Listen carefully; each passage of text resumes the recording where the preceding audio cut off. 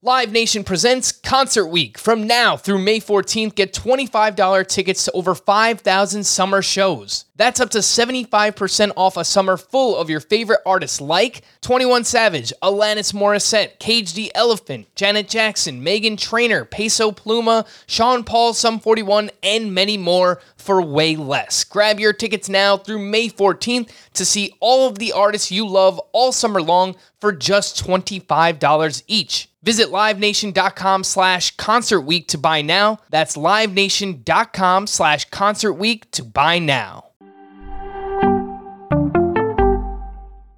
Welcome to the Fantasy Baseball Today podcast from CBS Sports. High drive, center field, hit the wall, grand slam. This is magnificent. Got a fantasy question? Email fantasybaseball@cbsi.com. Get ready to win your league. Where fantasy becomes reality. Now here's Frank, Scott, Chris, and Adam. What is up? Welcome into Fantasy Baseball Today on Wednesday, July 21st. Frank Stanfield joined by Scott White, here to fire up the Worryometer on some big names, talk about some starting pitchers with innings limits. Scott has a very extensive article that is live on the site, and much more. Before we get to it, shout out to our Wisconsin audience currently celebrating the Bucks NBA championship.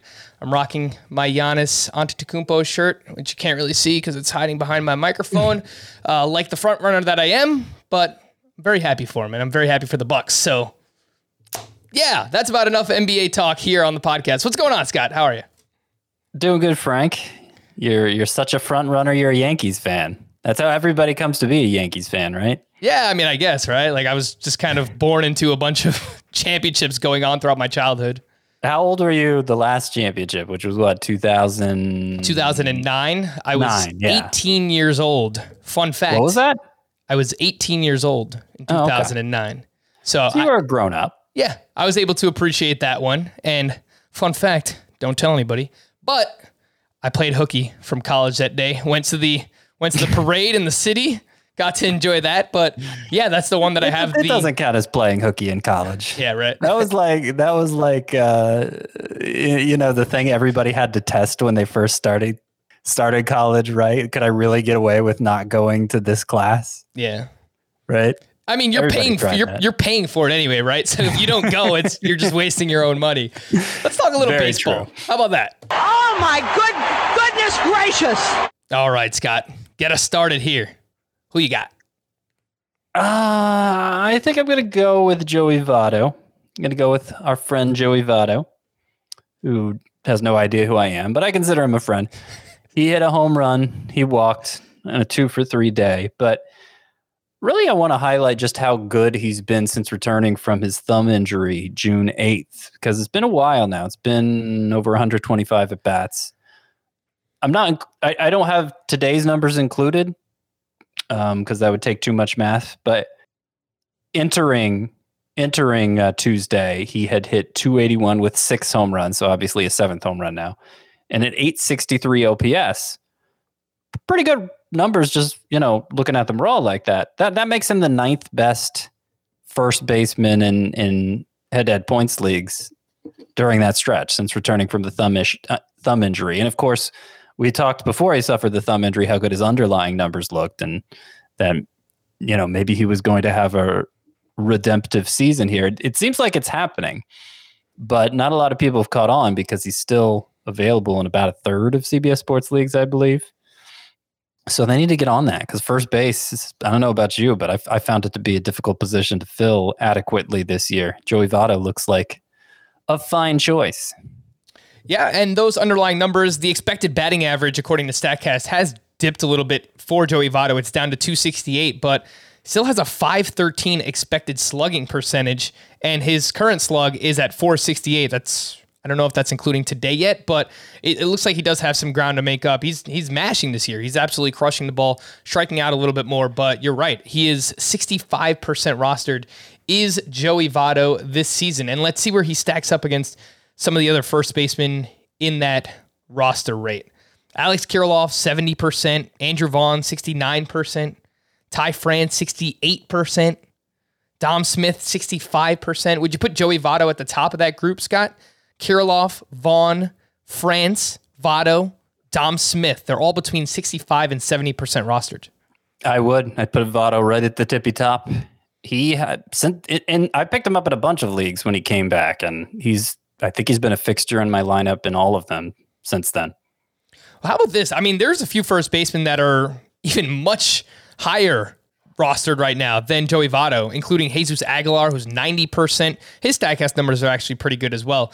Eric Hosmer has been a letdown. He's 85%. Josh Bell did hit his 14th home run of the season on Tuesday, came off of a lefty, and I've talked about how well he's played, but still sitting here and there.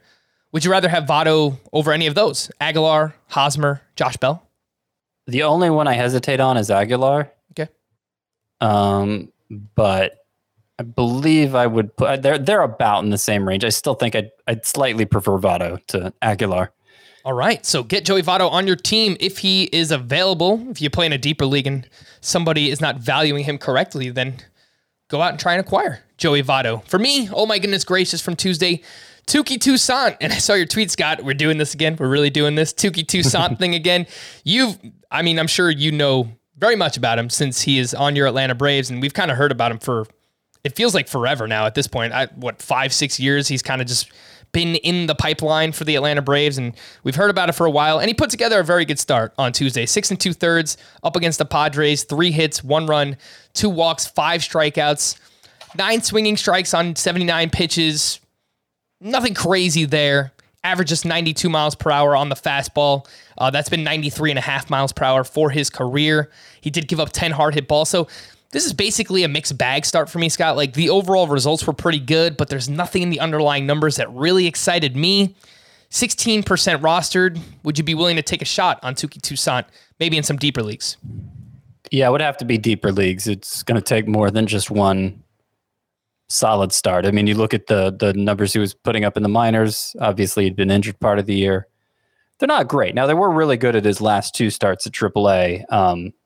6 innings, 2 hits, 11 strikeouts in 1, 6 innings, 3 hits, 7 strikeouts in the other. So, certainly seemed like he was trending the right direction. And he's had good minor league numbers in the past. It's a really good curveball, especially. But yeah, I mean, a lot of failure and repeated attempts to break through into the majors. He's had good starts before, so it's not like this is an isolated incident. It's not like this is a first for him. So I just need to see more, but put him on the scout team for now. Deeper leagues can add him. Shallower, throw him on the scout team for now. Let's see where it goes. Before we hit the news and notes, we are finalists for the sports category of the People's Choice Podcast Awards. We appreciate all that you guys do, and we really do hope you enjoy our show enough to nominate us to advance to the final round. To nominate Fantasy Baseball today, go to podcastawards.com/app/sign up, and then toggle down the sports category. We've included the link at the top of the episode description as well. The news and notes, we had some more rehab updates for Chris Sale and Carlos Carrasco. One of these went really well. The other one, not so much. Chris Sale at AA. Well, that was the fun one. 3 2/3 hitless, 1 walk, 6 strikeouts, apparently averaged between 93 and 96 miles per hour on the gun there. That was according to Eric Cross, who does a lot of work with prospects. I believe, I don't want to give him the wrong location of where he does his work, but follow him on Twitter. Peaked at 98. Yeah, he was touching 97, 98 miles per hour for Chris Sale. And he also revealed, I saw this on Twitter, that his pregame meals used to be McDonald's and Taco Bell.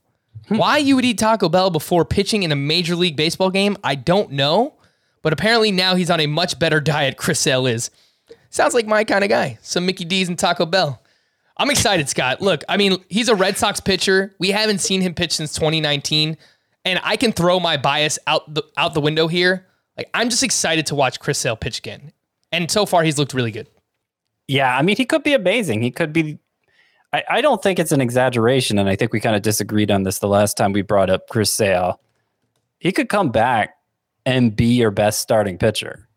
Because, prior to 2019, when we know now he wasn't entirely healthy, I mean, he was top 5, drafted as the top 5, top 3 guy every year. And as good as he's looking on his rehab assignment, obviously with that consistent track record of dominance, I don't think it's a stretch. Maybe he won't be permitted to go 7 innings with consistency. That would be the biggest point of concern for me. Obviously he gets up for a setback, and like Noah Syndergaard did in his recovery. That would probably be the biggest concern with Chris Sale, and why you shouldn't, trade a quarter of your team for him. But if he's out there, and he's not out there in many CBS sports leagues, but if you play on some other site and he's out there, absolutely pick him up and get ready to get him active as soon as he gets called up. Yeah, you were much more optimistic the last time we spoke about him, Scott, but my optimism is growing, my confidence in Chris Sale. I don't want to overreact too much. The guy's pitching at AA, but the footage that I saw, he looked like Chris Sale. Wipeout slider. If the fastball's touching 97, then there's a chance that Chris Sale is going to be really, really good when he returns. I do want to give the proper shout out before that. Eric Cross on Twitter, EricCross04. He works with Fantrax. He is their lead prospect analyst. He was actually at the game. So there's someone that you want to follow based on what was happening. He was actually there watching Chris Sale live. Carlos Carrasco, not so good in his rehab at AAA. 1 2/3, 5 runs allowed, including 3 homers. He did build up to 41 pitches. There was some talk that he could be activated this weekend for the Mets. I don't think that's going to happen, Scott. I mean, it probably shouldn't happen. No, if I were the Mets, if I were running the Mets, I want to see him bounce back from this outing first, because that's pretty miserable. His first rehab outing, this was his second turn in the minors recovering from this injury, and the first one went fine. 2 scoreless innings. He was at high Class A then. So, I don't want to overreact to a rehab outing either way. Yep. Because obviously getting ready to pitch again is more important than the results. So I'm not like saying if you've been stashing Carrasco all this time, it was a waste of time. I'm not at all going to conclude that. But yeah, I mean, it's certainly not what you want to see. It's not what you want to see from one Cookie Carrasco, but we're rooting for you. He's been through a lot. He's coming back from a torn hamstring as well, so we're rooting for you, Carrasco. Get it back on track. Let's continue talking about the Mets. Jacob deGrom, who is on the IL with that forearm injury, is improving but has yet to resume throwing. Don't rush it. Let's get him healthy. Mookie Betts was on the bench for his 3rd straight game on Tuesday with that hip injury. Jose Ramirez was not in the lineup on Tuesday and apparently has not fully recovered from his left elbow soreness and will get occasional days off in the coming weeks. So that's not great for Jose Ramirez. Chris Bryant was removed from Tuesday's game because of right hamstring fatigue. No trade yet. Sounds like he's going to be out of the lineup on Wednesday as well. Since the start of June, it's just been dreadful for Bryant. He's been battling through some injuries, but that's part of the reason why I was worried about him coming into the year. He made me look like a fool early on. Now the injury is kind of piling up here for Chris Bryant, who is, I think, probably close to getting traded here from the Cubs. According to Patrick Saunders of the Denver Post, 6 to 8 teams have engaged with the Rockies about a potential Trevor Story trade. So, moving away from Coors Field, not going to be the best thing for Trevor Story's value, but maybe joining a better lineup will help with run and RBI production. That's the hope for Trevor Story. Ian Anderson, you mentioned, Scott, is feeling better and will be reevaluated in a few days. He was placed on the IL last week with right shoulder inflammation for the Braves.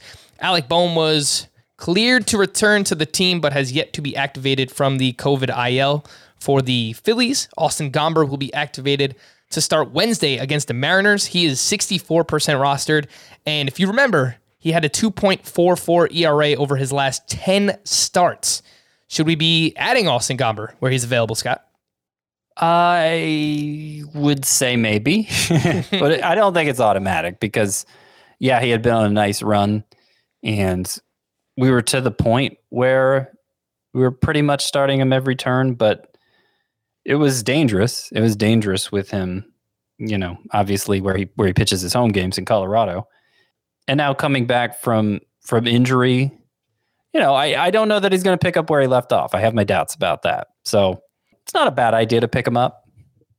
But if you would have to drop somebody, if it's painful to pick him up because if we'd have to drop, then just don't do it. Alek Manoah is only expected to miss 1 start. He was placed on the IL on Monday. Padres catcher Austin Nola could be activated this weekend. He is 30% rostered if you need a catcher. However, Scott, we mentioned this yesterday. We would rank Nola behind both Mitch Garver and Max Stassi in a one-catcher league, right? Yep. All right. Steven Strasburg threw long toss on Tuesday and will throw another bullpen session Thursday or Friday. They reported that he didn't feel right last week, and now he's feeling much better. I don't know. Strasburg. Yuck.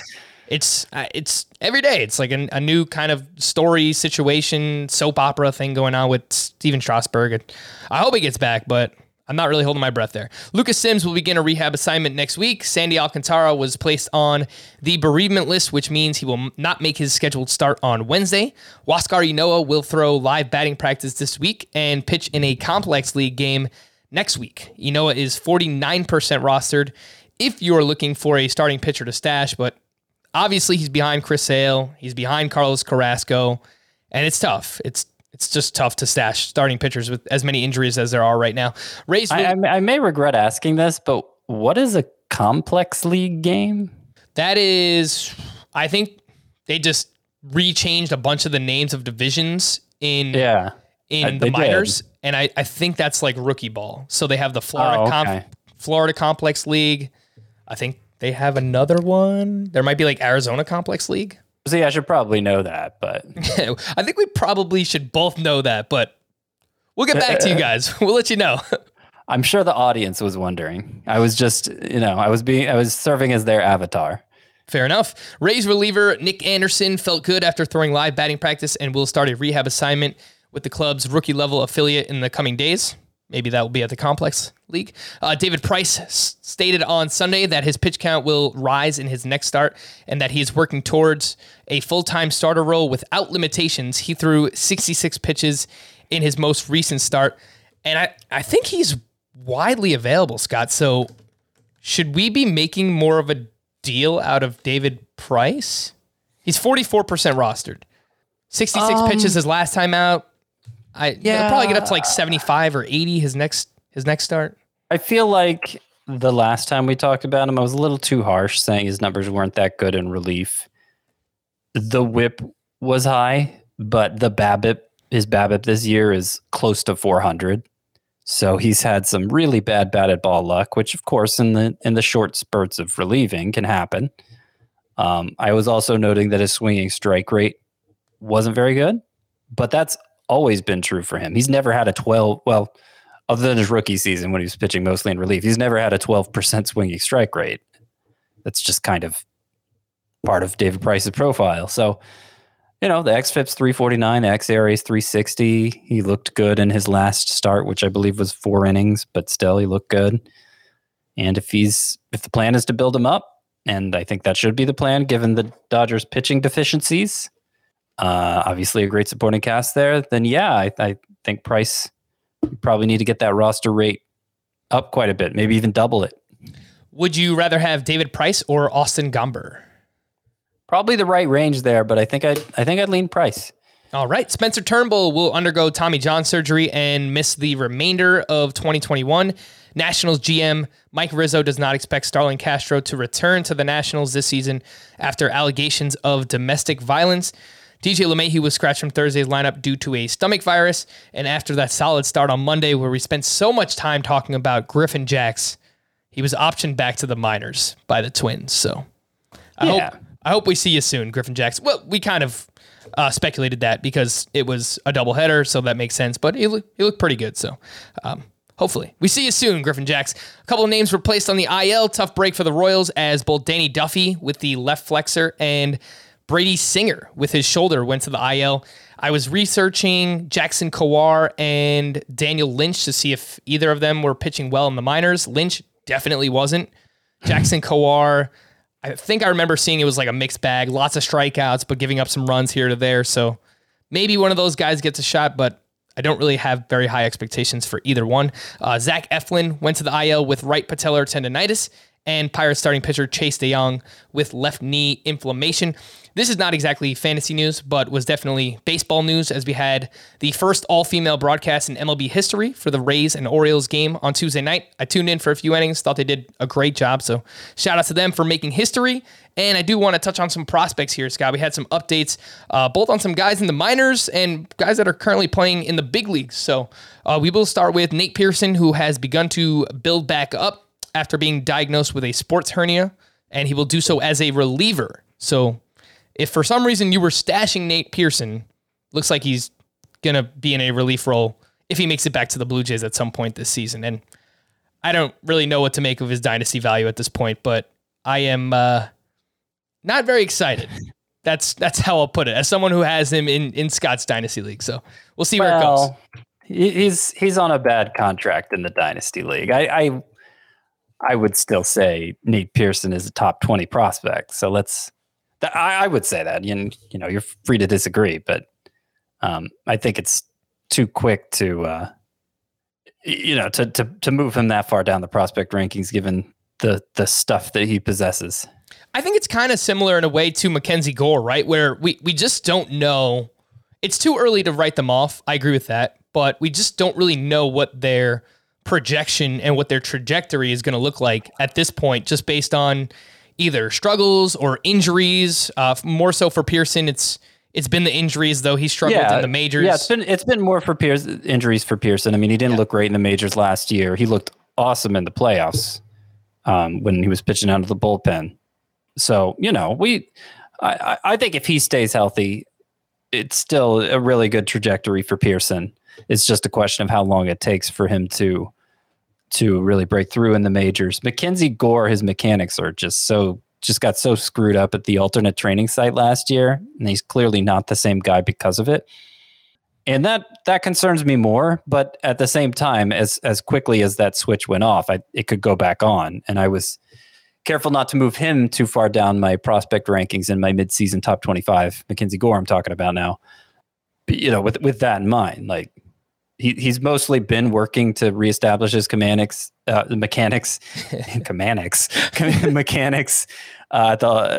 out of sight, not in actual minor league games. So we don't really know the extent of his progress, but it could be very quick that he gets it back. And I still had him. I think it's my second highest rated starting pitcher. I was ranking only guys who hadn't made their major league debut yet.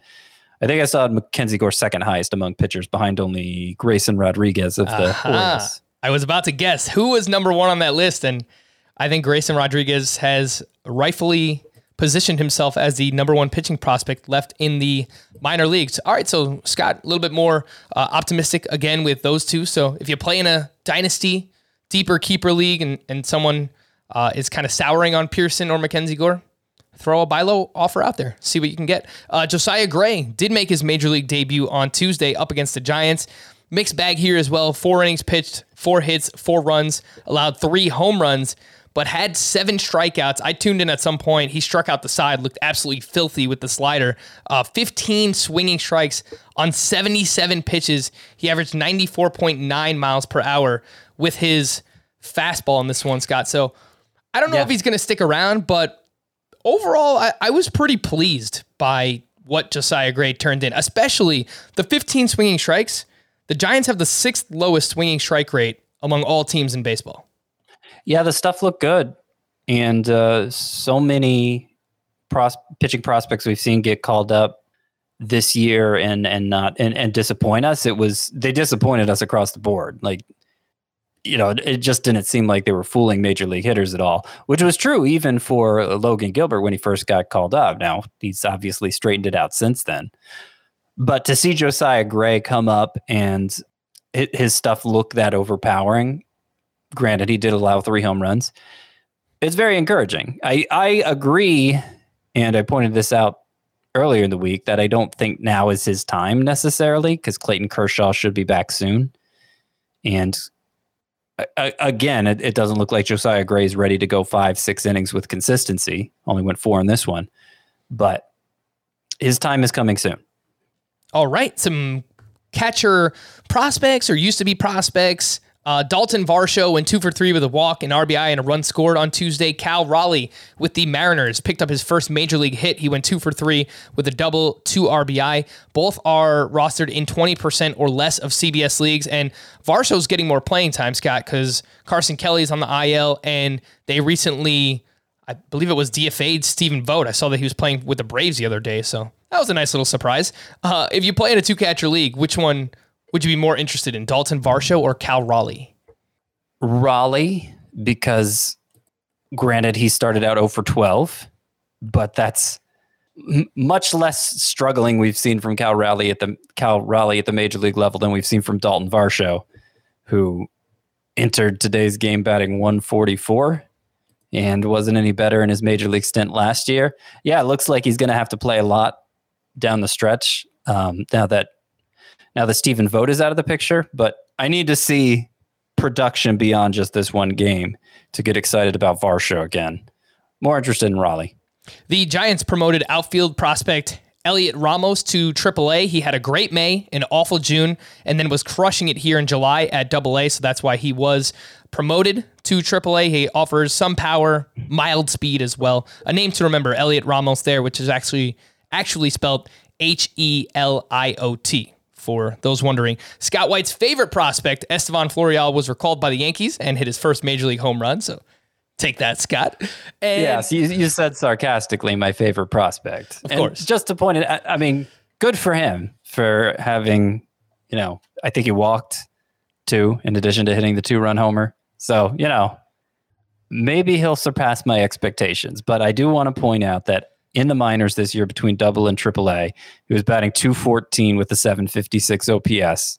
And at AAA, he was striking out more than 29% of the time. So how am I supposed to get excited about that? You're not supposed to. Back when he was hyped as a prospect, it was like low. It was way low minors. Low minors. This guy first got talked up as a prospect and has basically done very little as he's climbed the ladder. And he's, doesn't get mentioned that high in prospect rankings anymore. So Esteban Florial. Boy, I think I butchered that name. Yeah, I would not invest much in him. Yeah, look, in any kind of like standard league, you don't need to pay attention to him now, but he used to be a hyped up Yankees prospect, some power, some speed at the higher levels of the minors. He really has not performed. I brought him up a few times earlier in the year, and Scott was just like, come on, man, why are we talking about Estevan Florial? And then we just kind of spent a minute here talking about Estevan Florial. So that's how we just kind of tie in this entire story. And I did want to bring up Lord Brandon Marsh, feeling good on a Wednesday. Yeah. You have to watch the South Park episode, Scott. It was so good. Brandon Marsh went 1 for 3 with a walk, his first stolen base. That comes one day after racking up 3 hits, 28% rostered as Brandon Marsh. 5 outfielder leagues, category leagues. Yeah, I'm pretty interested in Brandon Marsh. Yeah. I'm more interested in him than Florial, I will say. As you should be. You definitely. I'm less interested in him than Jarren Duran. Still. Agreed. But, first 3 games, so far so good for Brandon Marsh. And that brings us to Jarred Kelenic. So let's fire up the Worryometer, Scott, because Jarred Kelenic went 0 for 4 with 2 more strikeouts. He now has 8 strikeouts in 4 games since returning to the majors. Small sample size, obviously. He's still 77% rostered. Where are we at, Scott? Worryometer, 1 to 10. Jarred Kelenic. It's higher than when he got sent down, frankly. It's probably about a 5 now. But yeah, 4 games. 4 games. It'd be nice if at least one of those 4 games he didn't strike out twice. Yeah. But it is only 4 games. Especially put it in perspective. Especially playing in Coors Field too, right? It's like, come on, man, you're in Coors Field. Let's take some advantage here. 77% rostered. I guess I don't see how you could start him right now. I mean, maybe he runs into a few here and he gets hot, but the way that he's playing and other prospects have struggled, I'm all right leaving him on the bench, see what happens here. But again, it's only 4 games, so let's see what happens here with Jarred Kelenic. Let's talk about Aaron Nola, Scott, who I can't figure it out. I will attempt to figure it out. I will tell you what I am seeing, and then you can retort. But up against the Yankees, first game back off the COVID IL, 5 1/3, 7 hits, 4 runs. I believe it was 2 home runs that he gave up in the start. He had 12 swinging strikes on 101 pitches, an okay amount, nothing crazy. The fastball velocity was actually up in this one, 1 mile per hour. He allowed 8 hard hit balls to a depleted Yankees lineup. It's nowhere near the Yankees lineup we're used to seeing. This season, what I've seen, curveball and changeup have taken a step back, and his ground ball rate is just way down this year for reasons I can't really understand. 40% ground ball rate. That's been 50% for his career. So 10 percentage points drop year over year for Nola. That's just like a huge amount this season. So, Scott, Aaron Nola, worryometer. Yeah, it's still only like a 3 because, you could find things that are different from past years for him, and it's worth looking into for sure. But still, I mean, the culmination of his numbers suggests he should have a much better stat line than he does. Much better stat line than he does. It's been a really rough stretch here. Obviously, past 12 starts, he has a 5.86 ERA. It was 2.89 when that started. So it's not like it's been going on all season, but it's been going on for the majority of the season at this point. His swinging strike rate is elite. Even just his strike rate during the bad 12 start stretch, his swinging strike rate and his strike rate, the percentage that he throws strikes, they're both elite. So it's not like he's missing a lot. Yeah, whatever is wrong with him, I think it's a minimal thing that'll be able to change. And certainly he's gotten a lot of strikeouts even during this rough stretch. Yeah, I'm not that worried. I'd consider him one of the more obvious buy lows.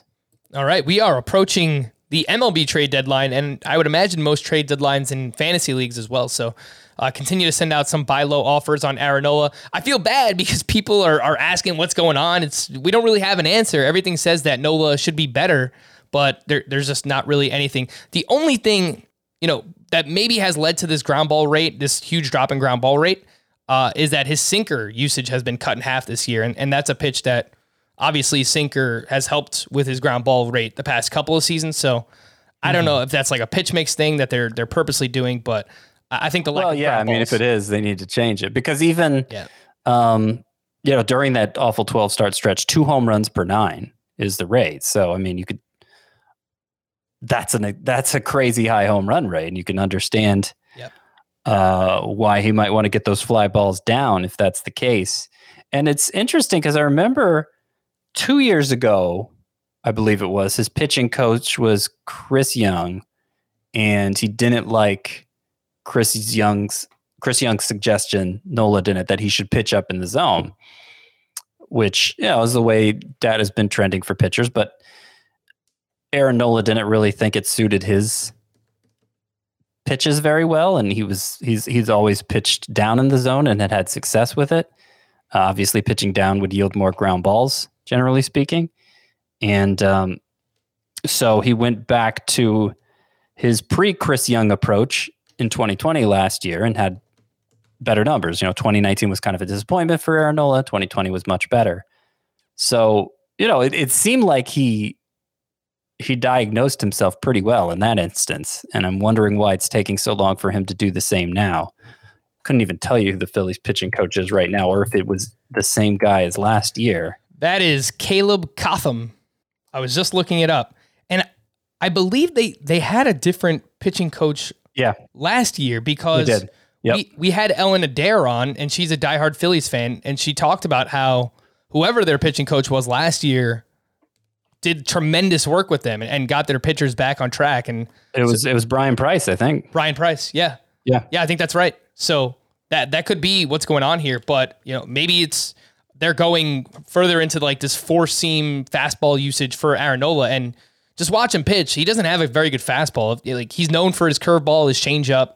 It's all right. Let's work that sinker back in. I think it's something that normally I don't want sinkers, but for Aaron Nola, I think it's something that could actually help him.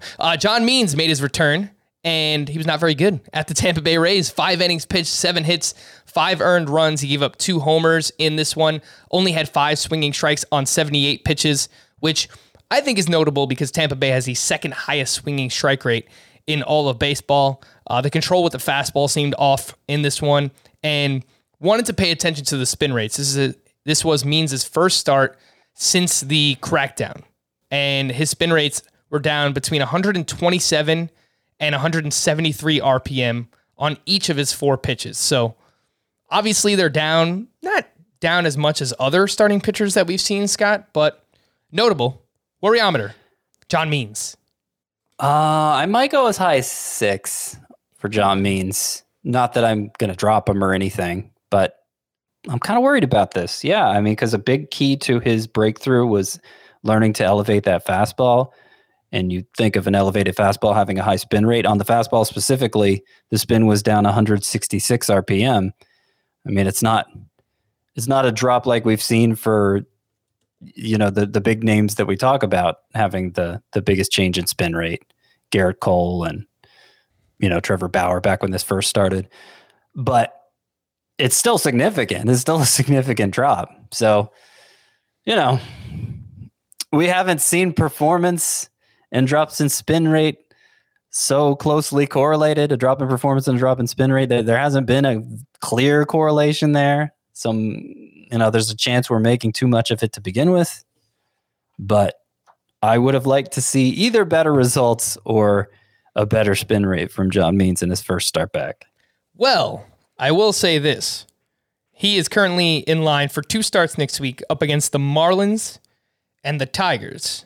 Now, I've talked about the Tigers. Their lineup is coming around, but Starling Marte might not be on the Marlins by next week, and their lineup is already very bad. So that's a get-right spot for John Means. And as bad as this start was, Scott, I think I'm probably going to roll him out there for 2 starts with those matchups, Marlins and Tigers. Well, I'd be fine with it in a points league. I'd hesitate in a roto league, in a categories league of any kind, where you're looking to preserve ERA and WHIP, and volume isn't as important to you. So he might be on that points league, categories league border for me when I do my 2-start pitcher rankings for next week. Next one up here, Scott, on the Worryometer. Cody Bellinger went 0 for 3. He's batting 161 with a 552 OPS. This is your 2019 National League MVP. And we talked about it. Shoulder surgery in the offseason. Had a calf injury earlier this year. Spent a lot of time on the IL. Something is seriously wrong with him right now because even the underlying numbers, he's not hitting the ball hard. Strikeout rate is way up again. 27% actually represents a career high for him. Mm-hmm. What's your Worryometer for Cody Bellinger? People are asking, do I drop Cody Bellinger? Which seems crazy, but 552 OPS. 10. I don't award many 10s, but I have very low expectations for him the rest of this season. And, I don't think I'd go as far as to drop him because it could click and, he could return to that MVP level for the final 2 months of the year. I think that's certainly within the realm of possibility, but I don't want to start him until I see some signs of him coming around. And I'm just not optimistic those are going to happen. And, frankly, I'm kind of rooting against it at this point because I'd like to get him at a steep discount next year. And hopefully he's another year removed from shoulder surgery, had some time to reassess those mechanics he's constantly tinkering with. I mean, I don't wish ill on the guy or his career or anything. I'm just looking out for numero uno, And How dare you, Scott? I like the possibility of a deeply discounted Cody Bellinger next year. If he keeps something like this up, I mean, I can't even speculate on where he would be drafted. Probably outside of the first 4 rounds, at least. Maybe at least. I mean, it could drop. I don't know that'd be enough of a discount for me, frankly. I'm thinking 10th round Cody Bellinger. You're way too optimistic, Scott. Like the furthest I could see is maybe he falls to like the 5th or 6th round, but there's still a lot of baseball to play this season. Let's see what happens with Bellinger. We're not dropping him, but could bench him for now, right? Yeah. Well, definitely. Yeah, he should be benched for right now. Actively hurting your lineup. Brian Hayes is the last one I wanted to talk about here, who we've been getting some questions about. He did go 2 for 5 on Tuesday with an RBI, added 3 more strikeouts, but just not much power, which is something that I think we were expecting this season. The ground balls are up, but just 1 homer in July, just 2 home runs in June as well. What's your Worryometer, Scott, on Brian Hayes? Probably about a 7. I'm not people keep talking about him. Should I drop this guy or should I drop Hayes? And I always pick the other guy. It seems like I don't think I've recommended anybody drop Hayes yet, nor have I been motivated to drop him in any of the leagues where I have him. But that's going to change soon if he doesn't start to turn things around. I really wish he hadn't gotten hurt early on and we could have seen, how things played out when he was, because sometimes an injury like that, it can just take not so much because you're not healthy, but just getting in like the swing of things again can be difficult to do. Getting in mid-season form, I guess, when everybody else already is. It can be hard to just hit the ground running like that. And I wonder if that's what's happened to Ke'Bryan Hayes this year, or if, he just got insanely hot when we saw him last year and kind of inflated our expectations for him. That's certainly a possibility, but I'm not ready to say that's what's going on for him yet. Ke'Bryan Hayes this year still has really strong plate discipline, 11% walk rate, even with the 3 strikeouts on Tuesday. Strikeout rate is at 21%, so that's very manageable. It's the ground balls. He's got a 55% ground ball rate. That's just too high for someone that, even if we're only expecting 25 home runs, 55% ground ball rate is too high. I would, look, if you could buy on the lowest of the low for Ke'Bryan Hayes right now, or even if someone drops him, I think that's something I would look into doing. And again, like any type of dynasty keeper type format, Bellinger, Ke'Bryan Hayes, if someone's souring on those guys, I would look to pounce there. Someone asked this question on Tuesday, Scott, I just talked about don't drop Ke'Bryan Hayes, but would you drop him if you're in a shallower league for Jonathan India, who went 1 for 3, hit his 8th home run of the season on Tuesday?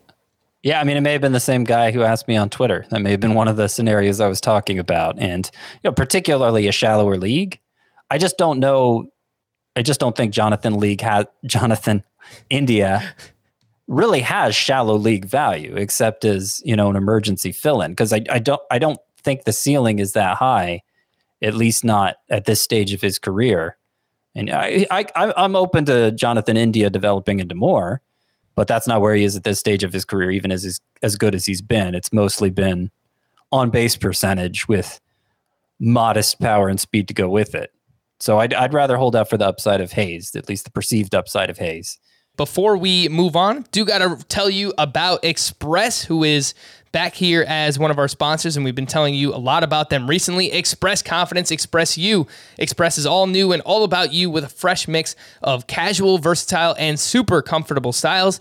I've got to start with their cotton stretch shirts, which are breathable, stretch-infused cotton for all-day comfort. My first priority is always comfort. If I'm not comfortable, I'm not confident. They're also machine washable, so you don't have to worry about dry cleaning, and are available in all different kinds of solid colors. And maybe you need to dress up for a special occasion this summer, a wedding, graduation, whatever it might be.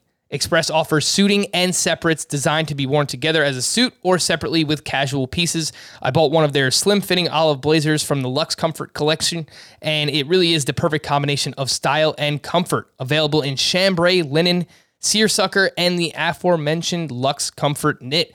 Make sure to be on the lookout for great summer deals in stores and at express.com. Express Confidence, Express You.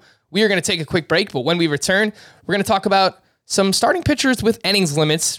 Talked about them quite a bit recently, but we had 3 in particular in action on Tuesday. We'll do it next here on Fantasy Baseball Today. The all-new Hyundai 2024 Santa Fe is equipped with everything you need to break free from the dull work week and embark on an adventurous weekend with your family. The all-new Hyundai Santa Fe's features like available H-Track all-wheel drive, standard third-row seating, available dual wireless charging pads. Nothing beats a weekend away with the family in the great outdoors, whether it's camping, hiking, river rafting, or anything in between. With third-row seating, nobody is left out. The entire family can experience the thrill together, and nobody wants a dead phone. Available dual wireless charging pads make it so nobody gets stuck, and we can check our fantasy baseball teams together. Learn more about the all-new Hyundai Santa Fe at HyundaiUSA.com. Call 562-314-4603 for complete details.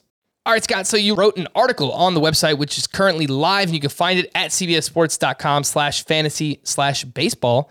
And 3 of the pitchers that you wrote about were Shane McClanahan, Luis Garcia, and Trevor Rogers, among many other names that we keep getting questions about. But let's just focus on these three, what they did on Tuesday, and then what their limits might be for the season. Shane McClanahan at the Orioles, 5 innings, 1 run, 7 strikeouts, 22. That's right, 22 swinging strikes on 93 pitches. I was thinking about it earlier, Scott. I am going to be way like overhyped on Shane McClanahan next year. I don't know where I'm going to rank him yet, but it's going to probably be some absurd ranking because this kid is awesome. Electric, throws hard, lefty. He's got 4 different pitches, 49% ground ball rate. Really like Shane McClanahan. Really like all 3 of these pitchers that we're going to talk about. Luis Garcia, 6 shutout against Cleveland with 8 strikeouts, 17 swinging strikes for him. And then Trevor Rogers, who was much more pedestrian than these other guys. 5 innings, 2 runs, 3 strikeouts. He has not completed 6 innings since June 15th. McClanahan, Garcia, Trevor Rogers. What did you see on Tuesday, Scott?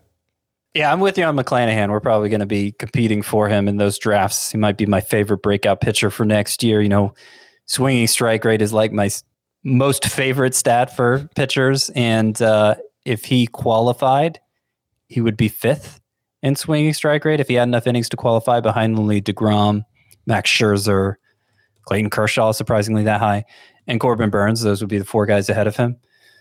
You mentioned he has 4 pitches. The breakdown of his 22 whiffs in this start was the 22 swinging strikes was 6 fastball, 7 slider, 4 curveball, 5 changeup. So they were all working for him. Amazing, which is rare for a rookie pitcher. And yeah, as far as the innings limit goes, my takeaway from the whole process, picking out 14 pitchers who were maybe at the greatest concern for a shutdown because of innings, I don't think overall we need to be that concerned, which surprised me, given that it's something we've been talking about all season after the very short 2020 season. And McClanahan specifically, I think he's probably okay because the Rays were so careful with his innings early on. He's up to, add the innings from this start. It was a 5-inning start, right? He has up to 65 innings for the season. 2 years ago, I've kind of compared everyone to 2 years ago because obviously last year's inning total was low for everybody. 2 years ago, McClanahan threw 120 and 2/3 innings. So he's a little more than halfway there with less than half the season to go. They're hoping to be in the playoffs and hoping to go on a deep run. So maybe they slow him down a little, but I don't think it'll be that much. All right. In terms of Luis Garcia and Trevor Rogers, what did you find out about those two when it comes to potential innings limits for this season? So I've talked about how Trevor Rogers seems like the single greatest risk for a shutdown, being that he's a rookie, hasn't missed a turn yet for a team that's obviously not going anywhere. But the Marlins pitching coach, Mel Stottlemyre Jr., actually commented on this in June, and he said that Rogers' limit was between 170 and 175 innings. Which seemed crazy to me. Wow. 2 years ago, he threw 136 and a third, and obviously last year he didn't throw that many. And I just, Trevor Rogers has made himself into such a good asset this year, maybe the Marlins' greatest asset, as a matter of fact, that I don't know why they'd want to push him that hard. And I'm kind of skeptical it'll actually go the way Stottlemyre said it would. It's reason to think twice about selling high on Trevor Rogers. Right. But I will point out on Rogers that this was his 4th start in a row, I believe, with less than 6 innings. It does seem like the Marlins are being more cautious with him as the season enters its waning period. I saw less than 6 innings and 5 straight, actually. Yeah, last 5 starts for Trevor Rogers, he has a 4.09 ERA. So he has not allowed more than 3 runs in any start this season, which is an amazing feat for such a young starting pitcher. But a lot of those starts are also 3 runs, 5 innings, which obviously is not a great start in the grand scheme of things. So the numbers are still very good, but last 5, Rogers has been much more pedestrian. Luis Garcia, we'll just point out, the velocity was up 1 mile per hour on each of his fastball, cutter, and curveball in the start against Cleveland. He looked absolutely ridiculous. The other names that people keep asking about, Scott, Carlos Rodon and Freddie Peralta, real quickly, did you find anything concrete on either of those two? No. We mentioned recently that the Brewers were adding a sixth man, and I think they skipped Freddie Peralta's first turn after the All-Star break. So they are adjusting for what's, his workload reaching new heights here. But it doesn't seem like, particularly with them in first place, that they're going to be able to shut down him or Corbin Burns, or somebody mentioned Brandon Woodruff on Twitter as a possibility. I wasn't really worried about Woodruff, but his innings history isn't so great. So it's worth speculating on.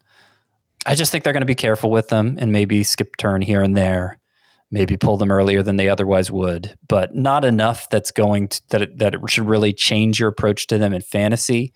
I think Luis Garcia is actually at more risk for that. Once Jose Urquidy comes back, they'll have 6 guys who deserve a rotation spot, including Garcia. And Chandler Rome of the Houston Chronicle speculated that when that happens, they may move Luis Garcia to a bullpen like they did Christian Hernandez and have him keep him kind of semi-stretched out in a multi-inning relief role in case somebody else goes down. But you may not be able to rely on Luis Garcia as a starter forever, as good as he's been. All right, so he might be one of the biggest sell-high candidates of that group that you wrote about on the site. And you said Christian Hernandez. Just want to make sure. That was Christian Javier, right? It was Christian Javier, sorry. Okay, cool. No, I just wanted to make sure. Let's get back into some offense from Tuesday, some American League dingers. There was a lot of home runs on Tuesday. Matt Olson hit his 25th home run, came off of a lefty again. He is batting .302 with 13 homers and a 1036 OPS against left-handed pitching this season.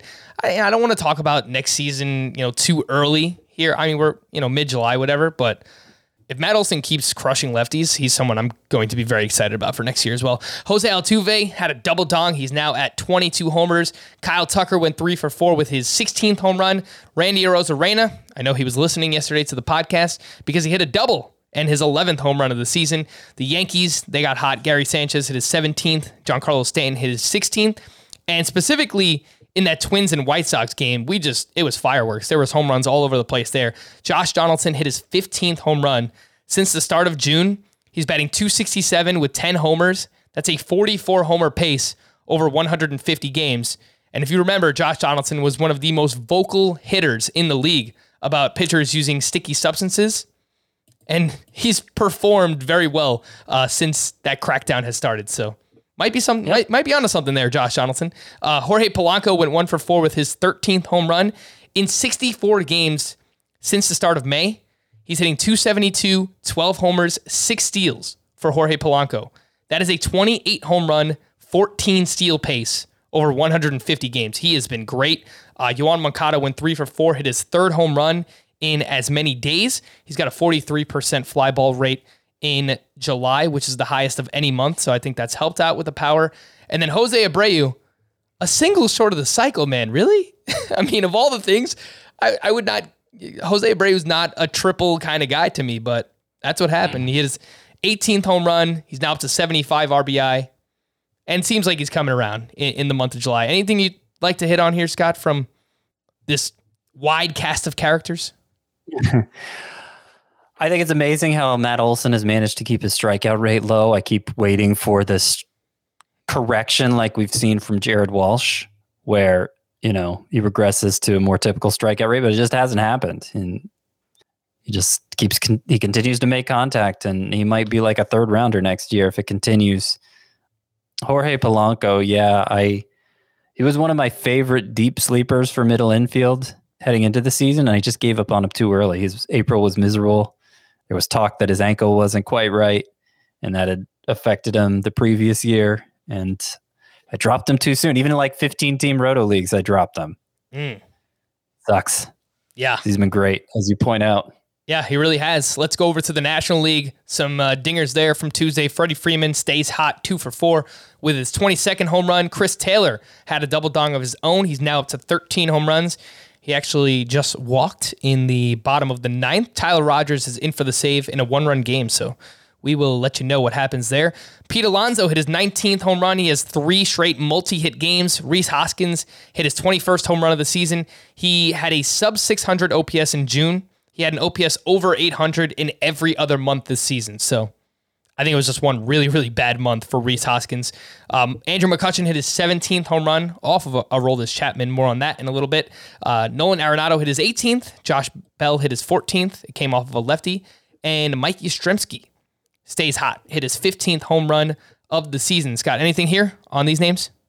No, not really. I mean, McCutchen and Yastrzemski, they've really turned their seasons around. I don't know that there's anything actionable to say about that because they're both widely rostered, at least in CBS sports leagues. But if you play in a format where they are available, maybe it's with a different site or whatever, and you see their overall numbers and you're like, whatever, I can ignore this guy. Nope, they've definitely turned their seasons around and are back to being fantasy assets. I think that's McCutchen and Yastrzemski. All right, and I do want to mention this. This shocked me. Pete Alonso's strikeout rate. Considering he's not having that great of a year overall, and maybe he's starting to come around. This was his 19th home run. Yes, 19. He has fewer strikeouts this year than Freddie Freeman. And he did have like a minimal IL stay back in May, but he's played a lot. His strikeout rate, it's only 21%. Yeah. Not what you'd expect for a slugger of his ilk. Yeah, I think the week that you were out, Scott, I was doing a bunch of podcasts with Chris at that point, and I brought up Pete Alonso as a candidate to buy because of that plate discipline, and it's the best that we've ever seen, and he's crushing the ball. He's actually hitting the ball harder than ever before and making more contact, so that should lead to good things for Pete Alonso. You can still try to buy him now, but he's playing really well, so it's going to be much harder to do now than it was even 2 weeks ago for Pete Alonso. Some pitching performances we'll quickly mention. James Caprillion, 6 shutout with 7 strikeouts against the Angels. Yu Darvish made his return. He was at the Braves, 5 2/3, 2 runs, 3 strikeouts. He looked pretty rusty. His control was pretty bad in this start. Wade Miley up against the Mets, 6 1/3, 2 runs, 8 strikeouts, and that is it. I was going to bring up Alex Wood, but his final line was not very good. 5 innings, 3 runs, 7 strikeouts. Just shout out to Wade Miley. He was almost my, oh my goodness gracious player. It's just been so bankable this year. As good as his overall numbers look, and I've pointed this out before, but it's worth reminding everyone, that's with an awful start at Colorado back in May 14th. If you take that start, it was 8 runs and 3 innings or something like that. If you take that out, then Wade Miley this year has a 2.08 ERA and 107 WHIP. Whew. Just a fantastic season for Wade Miley. I would throw him in the regression bucket, Scott, though I think I might have either the most confidence in him or Kyle Gibson. I think it's close between those two, but I think there is going to be some regression for Miley as there is going to be for Kyle Gibson and Anthony DeSclafani as well. There has to be, and his xFIP is near 4, which is worth pointing out, but his ground ball rate this year, Wade Miley's, is better than it's ever been, and he's always been a good ground ball pitcher. I said I was going to let you know what happened in this Giants game. Tyler Rogers was in for the save. He walked the first batter. He walked the second batter. Will Smith came up as a pinch hitter. 3-run homer. That's the end of the game. Blown save for Tyler Rogers. Let's talk about some other bullpen updates. Aroldis Chapman got the Yankees' first save opportunity in the second half of the season. Came in a 3-run game. He allowed a solo home run to Andrew McCutchen, but did strike out the side. He hit 103 with the fastball. So I think mostly good. You still don't like to see the home run, but obviously strikeouts are great there for Aroldis Chapman. There was a lot. And for what it's worth, Zach Britton's been terrible. Yes, he has. He pitched the 8th. He followed Chad Green, who pitched the 7th. So I don't know if you take anything from that in terms of pecking order. But yeah, I would if I was handcuffing somebody to Chapman right now, it would be Chad Green. There was a lot of bullpen updates. Let's run through these. The Twins, Hansel Robles, he entered with runners on first and second in the 8th inning. He gave up an RBI single and then a 3-run home run to Jose Abreu, and Hansel Robles takes the loss there. I don't think he's very good. I think Taylor Rogers is probably their best reliever. For the Royals, Scott Barlow was used in the 8th inning to face 3, 4, and 5 in the lineup. Greg Holland got his 6th save of the season. The Royals have 6 relievers with a save and 3 that have at least 4 saves this season. So that's been a mess. For the Reds, from one mess to another, the Cincinnati Reds, Heath Hembree was used in the 8th inning to face 4, 5, and 6 in the lineup. He gave up a run, and then Amir Garrett came in the 9th and grabbed his 7th save of the the season. I mentioned Lucas Sims going on his rehab assignment starting next week. For the Tigers, Gregory Soto got his 9th save, and he has actually the last 3 saves for the Tigers. He's 32% rostered. For the Mariners, Paul Sewald was used in the 8th. He gave up a 2-run homer. Kendall Graveman picked up his 9th save of the season. Scott, if you play in a Roto Categories League and you're looking for saves, would you rather have Graveman or Gregory Soto? Definitely Graveman. Definitely Graveman. I think he's probably underappreciated, under-rostered. Paul Sewald, by the way, basically since we started hyping him as a potential threat to Graveman, he's been pretty rough since then. Sure has. For the Cardinals, Alex Reyes finally blew a save and just had a meltdown of epic proportions.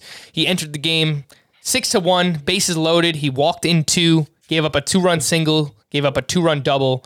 Again, first blown save of the season for Alex Reyes. For the Cubs, Craig Kimbrell, 22nd save. For the Nationals, Brad Hand got his 20th. And for the Braves, Will Smith got his 19th. And again, just circling back on the Giants, I think this just further entrenches Jake McGee as the closer of the, I guess, near future and for the rest of the season for the Giants. Yeah, I mean, it had been a while since Gabe Kapler had strayed from McGee in the 9th and used Rogers instead. To the point I didn't think he was going to do it anymore. This surprised me that he went that route. But yeah, the fact that it blew up in his face, probably going to be less likely to do that in the future. Yeah, and Jake McGee was used in this game just in the 8th inning. Right. So that is definitely notable. And look, these are huge games. Giants, Dodgers, obviously divisional matchups where the Giants are obviously trying to hold on to best record in the league. He was overthinking it. It was such a big game. Man. At the end of the day, Scott, Gabe Kapler turns back into Gabe Kapler. Who would have thunk it? All right, so some streamers to stream or not to stream. We'll start with Wednesday. Michael Wacha versus the Orioles. Chad Kuhl at the Diamondbacks. Mad Bum versus the Pirates. Eric Fetty versus the Marlins. Kyle Muller versus the Padres. And Brad Keller at the Brewers. I will go Brad Keller. Definitely. It's my favorite. Followed by Kyle Muller against the Padres. And if you had to pick somebody else, I think I'd say Madison Bumgarner against the Pirates.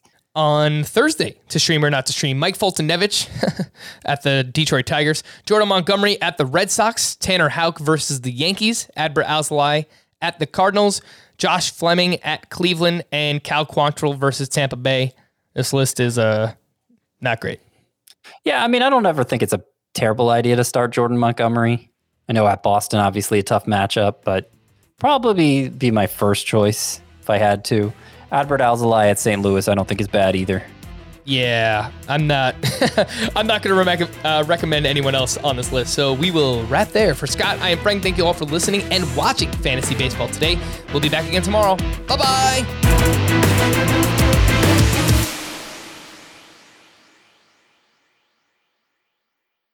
Homes.com knows that when it comes to home shopping, it's never just about the house or condo. It's about the home. And what makes a home is more than just the house or property, it's the location and neighborhood. Homes.com offers in-depth neighborhood guides with detailed video overviews, comprehensive narratives, and unbiased information from a multitude of sources. You thought we'd go in-depth with player analysis on fantasy baseball today? You haven't seen anything yet. Each listing features comprehensive information about the neighborhood, complete with a video guide. If you have kids, it's also schools, nearby parks, and transportation options. When looking at local schools, they offer test scores, state rankings, and student-to-teacher ratio. They even have an agent directory with the sales history of each agent. That's why Homes.com goes above and beyond to bring home shoppers the in-depth information they need to find the right home. So when it comes to finding a home, not just a house, this is everything you need to know, all in one place. Homes.com.